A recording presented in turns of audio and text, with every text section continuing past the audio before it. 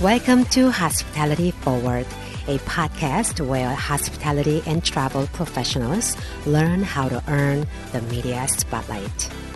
I am Hannah Lee, president of Hannah Lee Communications, an award-winning public relations agency in New York City. And I'm Michael Anstendig. I'm a freelance writer who covers food and beverage. I'm also editor-in-chief at Hannah Lee Communications. As a PR professional myself and Michael as a journalist, we understand the power of media coverage and its positive impact on someone's career and business. That's why our agency created this podcast, to give back to our beloved hospitality and travel community that's facing incredible challenges during this time. So each week, we interview top journalists who share their insights and tips.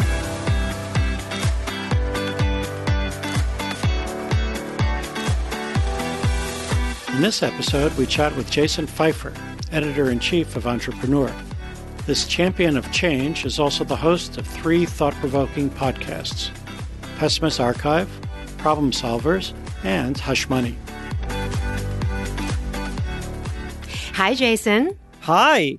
Thank you so much for joining us today. Of course. So, before we get into the thick of this, you're editor-in-chief of Entrepreneur Magazine. Yes. Could you explain to our listeners what exactly an editor-in-chief is and what you do on a day-to-day basis? It's very funny that you ask. People ask me that, and I have not come up with a succinct answer, but I'll try to be as succinct as possible. An editor-in-chief is ultimately responsible for the editorial direction of a brand, and every brand's editor-in-chief is going to be a little different. I have worked in prior jobs, I've worked under EICs that also oversaw the business side of things. I've worked under EICs that really only cared about the print side of things and didn't even focus on digital. Everything's a little different, but ultimately it's the person who is responsible for creating the direction of the brand. Ultimately, everything that is published should in some way be seen. It's hard on digital, but certainly in print. And I also think of the editor-in-chief as the person who is the spokesperson for the brand, who kind of goes out and is face of brand. You recently featured 137 entrepreneurs on the magazine cover. I did. So usually we know it's like a 1 or 2 lucky people. But so how did it come about? Well, yeah, so it's funny. People, I know we're going to talk a lot about how people get press and how they approach, and something that people tend to do, which is logical and sometimes and other times illogical, is that they see something that was published and they assume that this is now some kind of ongoing opportunity. Right? So I remember when I was at Fast Company once, I wrote a story about cat food brands, and then for the next 3 months, I got every single pitch that any publicist who works with a cat-related brand would send, and I was like, my joke was like, I am not on the cat beat. And so the 137 came out, which I'll explain in a second. But and I started actually getting a bunch of emails from people being like, "How can I get on the next one?" And there is no next one. There's no next one. It's a one-time only thing. But the idea that we had was that we wanted to do an issue that honored all entrepreneurs, because there has been so much stepping up in this time, either to be there for your team, for your community, for your industry, for your whatever. And it didn't feel right to put one singular person on the cover. And so we tried to cram as many people as we possibly could. And the math actually worked out to 137. By the way, we were so excited to see about 20% of the honorees are from our own industry, hospitality and travel. I love that you crunched the numbers. I would not have known that off the top of my head. And it was so great to see, some of their, names like Chef Tom Colicchio, John Tapper, Tariq Farid. Right. So how do you choose these people? What's the criteria? Right. So listen, I would try to set aside your desires, I speak to your listeners, to be on the cover of a magazine, because it is a limited set of opportunities. This thing that we did was really unique, where we had a smattering of famous people throughout, but our goal was largely to have people that you've never heard of, which is the opportunity to do that, right? I mean, I hate that the marketplace rewards putting famous people on the cover. If it was possible to sell magazines on newsstands with people that you've never heard of on the cover, well, then I would prefer to do that. But that's not how the world works. So we usually put celebrities on the cover of the magazine. And so, and they are still celebrities from the hospitality world. John Taffer actually once had his own cover. We have Bobby Flay was on the cover. We've had hospitality folks on the cover before, but this was an opportunity I felt like where the statement that we were making was a collective, that we didn't need to lean on celebrity as much. And so we didn't. The way that we made the decision, which, again, is a one-time thing, so don't put any stock into it in the future. But really, we were honestly, you know what? Actually, there is a lesson here, because this cover functioned in a similar way to every list issue that I have ever been a part of, not just at Entrepreneur, but at Fast Company when I worked there, and when I've freelanced and helped out with other lists. You look at these list issues, 100 most innovative this or that, or 100 whatever.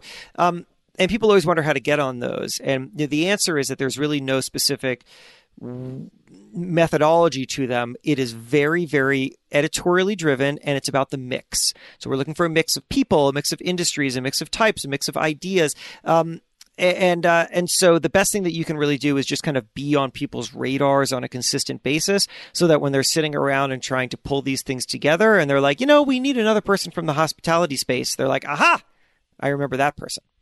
So Jason, you write for the magazine, online, and host a podcast for Entrepreneur. How do you decide what goes into print, what goes online, and what goes on your podcast? How do you choose the medium that you tell your story in? It's a great question. The answer is that each of those mediums are serving different roles in what I think of as different audiences. So it's not really like I find a story and I say, I would like to run this in print. It's that I find a story and I say, oh, this is a story for print. I'll break it down for you as it is for Entrepreneur, but of course, every publication is going to be a little bit different. So I see Entrepreneur in print and online. They're both service oriented. So they're both ultimately telling people how to do something, but they're doing it in very different ways. Online stuff is largely explicit service. So it's really clearly saying, do this step 1, do this step 2, do this step 3.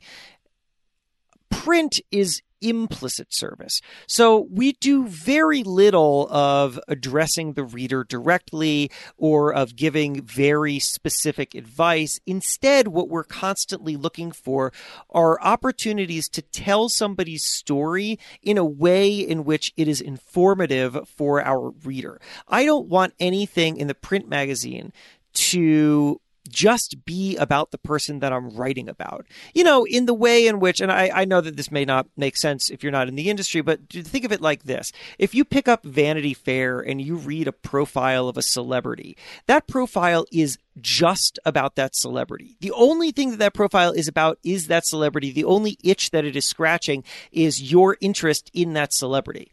But in Entrepreneur, we're doing something different. So instead of writing about somebody just because you'd be interested in them, we're writing about somebody because they have something to teach you. And so the story as we tell it is very, very focused on the decisions that they made, why they did something, how they solved a problem. And we're constantly trying to extract this information so that somebody can read it and say, I now have a better idea of how I can solve a similar problem in my own business. So when we find those opportunities, got to have a good narrative, it's got to have a good character, and it's got to have at its core a really valuable takeaway, then it becomes a print story. And then for a podcast, it's something else. In this case, the mission of my podcast, Problem Solvers, that I do for Entrepreneur, is to really walk through how somebody solved one specific individual problem in their business. How did they do it? And it's got to be relatable.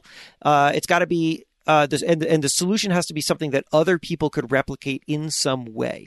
And so when I find somebody who's got that great anecdote, something that'll just take 15 minutes to tell that story, then that's what I do. And then sometimes these things are transferable, because sometimes I talk to somebody for the podcast and afterwards I'm like, you know what, that actually was a perfect 600-word print story, or whatever the case is. It can move around.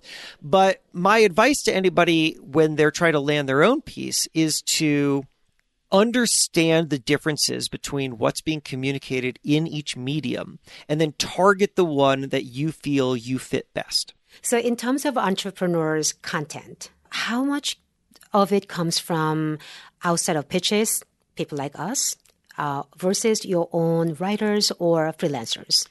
Well, it comes about in a ton of different ways. I don't think that unlike you, I've never sat back and tried to tabulate percentages of where everything in the magazine was. So I don't know the answer to where exactly what percentage of things came to us through pitches. Certainly some portion of it does. People are pitching our staff. They're pitching me, although I would discourage that, just because my inbox is so stuffed that I'm going to delete almost every single thing that comes my way. But and they're pitching freelancers who work with us, and we do work with freelancers. And so sometimes things just kind of they come to us, but also I mean, let's be honest, and I say this with love, knowing the side of the business that you guys are on, but I don't really like getting stories from PR people because it makes me feel lazy, right? It makes me feel like I'm not doing my job and going out in the world and finding good stories. Like my job isn't to sit here and just like print something that somebody asked me to print, right? Like my job is to go out and sift through the world and find the stuff that's going to be most valuable for my readers. So you have to kind of work extra hard to overcome my general resistance to publishing something just because it was pitched to me. And so another way that I get a lot of stories, at least before coronavirus, is that I would speak at conferences and I would talk to people afterwards. I would take random meetings. I would go to incubators. I would just chat with people, and somebody would tell me to talk to this person, and somebody would tell me to talk to this person. Also, I would sometimes source things online. Sometimes I would just post on Instagram or LinkedIn and say, hey, has anybody done something like this or whatever? And then, of course, a whole bunch of publicists will reach out about that. But I actually don't really like hearing from them because I think that's not the opportunity for you. Like, you have different opportunities, right? Like, this is an opportunity for the entrepreneurs. So it's a mix, I guess, is the bottom line. It's a mix, but I think that the best thing that you can do is to really understand the kinds of stories that a publication is telling, and then reach out in a way in which you're very clearly communicating your story in a way that they would communicate your story. Speaking of social media, do you use it to find story ideas or identify people to interview? I am sure that at some point somebody has caught my eye on social and I have written about them, though honestly it is more likely that somebody caught my eye on social and then I just developed some kind of relationship with them. And so, for example, there's this woman. You know what? It's funny. I'm embarrassed because now I've known her for a while and I don't exactly know how to pronounce her last name. I think it's Kaupe, Kim Kaupe, Kaupe, but it could be something else. Sorry, Kim. Anyway, she's got a company called Superfan, and she just started doing this really smart series called Coffee with Kim on LinkedIn, where it was just a video. It was just her. It was like a video of her talking direct to camera, holding a cup of coffee and offering some advice. And it was getting really good engagement. It just started showing up on my feed. And I thought, this is somebody who is very smart, like just very smart in this space, probably worth knowing, has developed a good following. And so I followed her and I sent her a message and just said, Coffee with Kim is really smart. Congratulations. And we stayed in touch online. We eventually did get coffee, and now I consider her kind of part of my network. She hasn't gotten any coverage out of me. She also hasn't asked for any coverage, and I like that a lot because, of course, most times most people interact with me. If they're not asking me for coverage the second that they reach out, it's like the second thing that they say to me, and it's exhausting. That's what everybody wants. So I would think that the better move is really to to just try to develop relationships with people, because it'll be more powerful in the end. Now, how is it going to be powerful for Kim? I have no idea, but she also wasn't like trying to get my attention. She was just producing something good. I think that when you develop good relationships in the industry, that things just happen at the right time. The right opportunity comes along. The next time somebody says, who do you know who's a great female entrepreneur who's like amazing on camera, I'm going to say, you got to go talk to Kim, right? Like who knows? It all just kind of happens. People do pitch me on social media in the DMs. And honestly, I find that pretty annoying. Years ago, you talked about the concept of right idea, wrong time. Oh, yeah. Do you still agree with that? Let's say a client of ours wants to open up a bar during this current difficult economic situation. Would it be the right idea at the wrong time? Yeah, I very much believe in the idea of right idea, wrong time. In fact, I mean, it's funny. I know I talked about it before, so great memory on wherever you pulled it from, but I literally just recorded an episode of Problem Solvers that was about right idea, wrong time.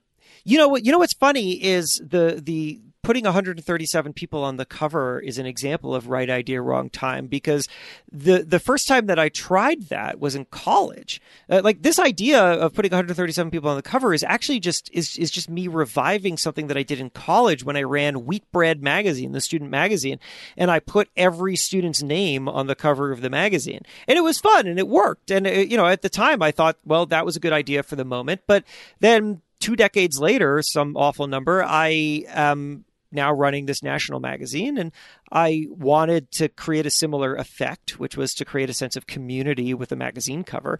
And this thing that I had done a long time ago, I realized wasn't actually for that time. That was just the test drive for this time. And so, yeah, I think that we all have lots of ideas, and some of those ideas are good and some of those ideas are bad, and some of those ideas are good but at the wrong time. And it's worth trying to figure out which is which and not abandoning things just because they didn't work out once, because it could be that the idea that you had is actually a really great idea. It's just that you haven't met the right partner yet, or you're not at the right stage of your life yet. My wife and I wrote a novel called Mr. Nice Guy that came out a couple of years ago, as you guys know. And that came out of an idea that I had like 12 years earlier that I tried to write and failed. And as it turns out, who I couldn't have known at the time, but eventually what I discovered is that it was an idea that wasn't ready yet. It was an idea that needed me to find a partner, which turned out to be my wife, to write this book. And so that's great. That's not a failure of an idea. That's a success of an idea. So our listeners, for example, our chefs, bartenders, bar owners, hoteliers have so much to offer you with a compelling story. Mm-hmm. So how do they get your attention, or how do they pitch you or the magazine? Yeah, so before you share it, I would really encourage you to decide, to go through the process of figuring out who you should be trying to get press from. Who are you sharing your story with? Because here's a kind of example from the food and hospitality space. I once had somebody who was running some successful hot dog food trucks, and they were doing a good job in the Washington, D.C. area, which is the only place that they operated. And now they were trying to pitch me. And I told them, and I don't usually give people this kind of feedback, but I think that they were talking to me at a conference. And so I said, listen, you have a limited amount of time. You're an entrepreneur. You're stretched for time. You need to be using that time the way that you use your money, which is to say that it is a limited resource and you need to make the most out of it. And you are wasting your time pitching Entrepreneur Magazine, because even if I wrote about you, even if, I don't think that gets you anything, right? What it does is it gets you coverage in a publication that is largely reaching a consumer base that is not able to buy your hot dogs. And so who cares, right? You should be getting press because you should be driving sales of your hot dogs. That is your top priority in getting press. And getting press in Entrepreneur Magazine is not reaching your consumer at all. And it's probably unlikely that at this stage you're going out and raising investor money. And so it's not really worth. There's nobody to show this story to. I would instead focus on trying to get press from Washingtonian, from the Washington Post, from if Eater has a Washington area, right? You need a publication that matches your needs. You don't go out and get press just to get it, because that's an ego trip, and nobody has time for ego trips in entrepreneurship. But let's say that you figured it out and that for some reason or another, entrepreneur is actually the thing that you want to try to pitch to. Well, then in that case, email. I mean, the answer is just email. The answer is that if you send a note, figure out a staffer or a writer at a publication that seems most likely to be receptive to what it is that you do. If you are in the food space, see if you can find somebody who works at Entrepreneur who's written a bunch about food, or who tweets a bunch about food or something, so that there's some kind of entry point. If you have something that is easily sampleable, it's not a terrible idea to send it. At least you get somebody's attention. I'm not saying that you have to. Certainly, the number of things that are sent to magazine offices that just sit in a corner somewhere is tremendous. But, if you, if you make great ice cream and you got some ice cream to send to the office, somebody's going to pay attention. But really, I think it comes down to research, to understanding who you're reaching out to what they publish, to what their publication publishes, and how do you tell your story in a way that's most useful to them. I wouldn't do phone calls. I wouldn't try to get a meeting with somebody because people don't have time. If you do see somebody at a conference, by all means, go up and say hi. That's really a great opportunity. But there's no shame in just send an email. And now for the listener question segment of our show. Great. We have a question from Corey Fitzsimmons and Jeff McGlinchey of Method Spirits. Great. They're both former head bartenders. Hey, guys. At Danny Meyer's Union Square Cafe, and they're launching a New York State vermouth, which is quite good. We tried it. They're curious to know, at what stage of an entrepreneur's career trajectory is entrepreneur most interested? For example, are they more interested in when they're first starting out as newbies, or when they've achieved some success, or if they have a really proven track record with multiple successes under their belt? Right. So great question. And the answer is that you're thinking about it all wrong. It's not about some specific checklist. It's not about somebody at one particular phase. Because if that was the case, I mean, just like think about the logic of producing something, right? If you were running a spirits company and I was like, what does it take to be a spirit that you'll make? Does it have to have alcohol in it? Does it have to taste good? Right? Like what I'm asking are questions that are kind of ridiculous because they throw the doors open to everything in a way that doesn't make any sense, right? If we were to say, right, people seem to think at Entrepreneur, they think that we write about entrepreneurs. If that was the case, well, then what on earth is the filter by which we're doing anything? And most importantly, why would anybody care? Why would our readers care? Because we're not here to serve the people that we write about, right? We're not service providers. This is something that I think people kind of misunderstand about media. We're not service providers. We're not here to write about you. What we're here to do is serve our reader. So we have a mission and an idea of how to serve our reader, which is an audience of entrepreneurs. And we do that in a very particular way. And so the stories that we tell serve that mission. If we were just to write about everybody who's like, if I were to tell you, oh yeah, well, what we're looking for is that you have to be in business 3 years and you have to have reached $7 million in sales. Well, then we would just write about everybody who hits that. And that doesn't make any sense. How is that valuable to any readers? So what am I actually looking for? What I'm looking for are problem-solving strategies that have played out.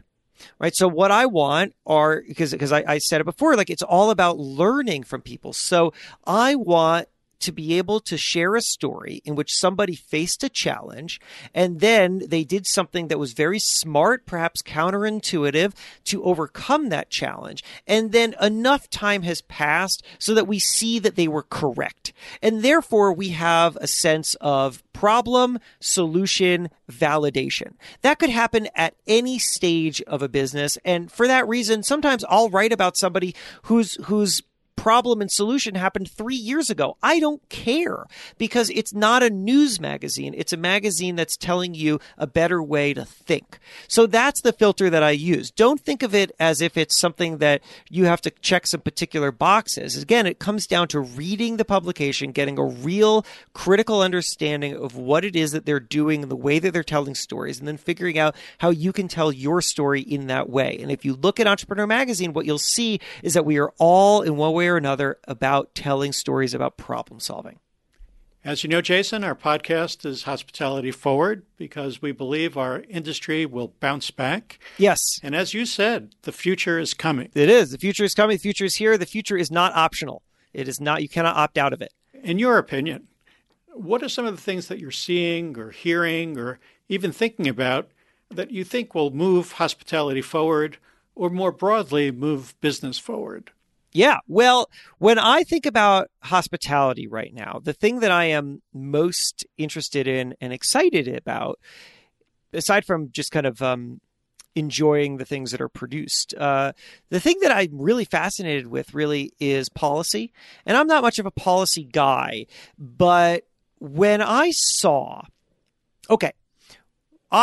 like everyone saw, that shortly after restaurants all had to close, that suddenly they were able to sell alcohol in ways that they hadn't before. You could now walk up and buy a drink and walk down the street with it. Or they could deliver alcohol to you in a way they hadn't before. And I thought, what is that? What's going on with that? And the answer, of course, is that all these regulations had been swiftly waved away because this was an opportunity for restaurants to drive revenue, and it was a way for them to stay afloat. But I called the Restaurant Association of America, or whatever the name of it is, the National Restaurant Association. And I asked them about this. I talked to this guy over there, and he said that they have been trying for years to get states to adopt exactly what we're doing right now, which is to get rid of completely ridiculous, nonsensical regulations over the sale of alcohol and just let people sell it like a normal product, which it is. And nobody would do it. Everybody was terrified of it. And so that just went absolutely nowhere until ... a pandemic comes along and it completely changes the way that everybody thinks. And that to me is very, very exciting, because you're seeing this not just in the way that alcohol is able to be sold, but for example, zoning has also changed a lot in hospitality now, where suddenly, there used to be a bazillion restrictions on where you could put a table outside your restaurant, and now that's all gone.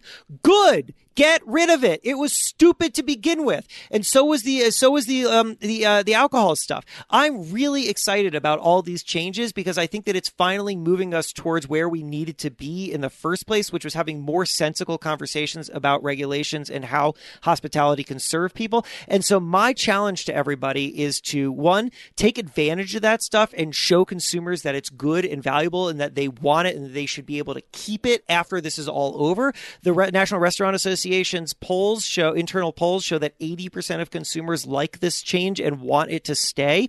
And I think that it's going to be hard for a politician now to start reeling that stuff back in. And that is good. So I'm very excited for those things and for all the other kinds of changes that are now made possible because the pandemic has allowed us finally to consider things that we were afraid to consider before. And we need to encourage that and keep going with it.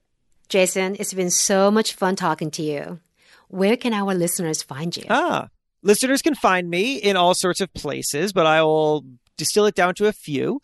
You can go to jasonfeifer.com, JASONFEIFER.com, which has links to pretty much everything that I do. You can also sign up for my newsletter there. I am very active on social media, Instagram @HeyPfeiffer, LinkedIn, just search Jason Feifer. And then also, of course, we talked about that Problem Solvers podcast, so you can go check that out. Great.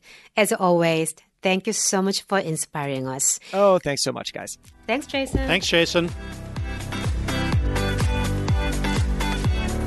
Jason always inspires me and also encourages me to embrace change, which is so important these days.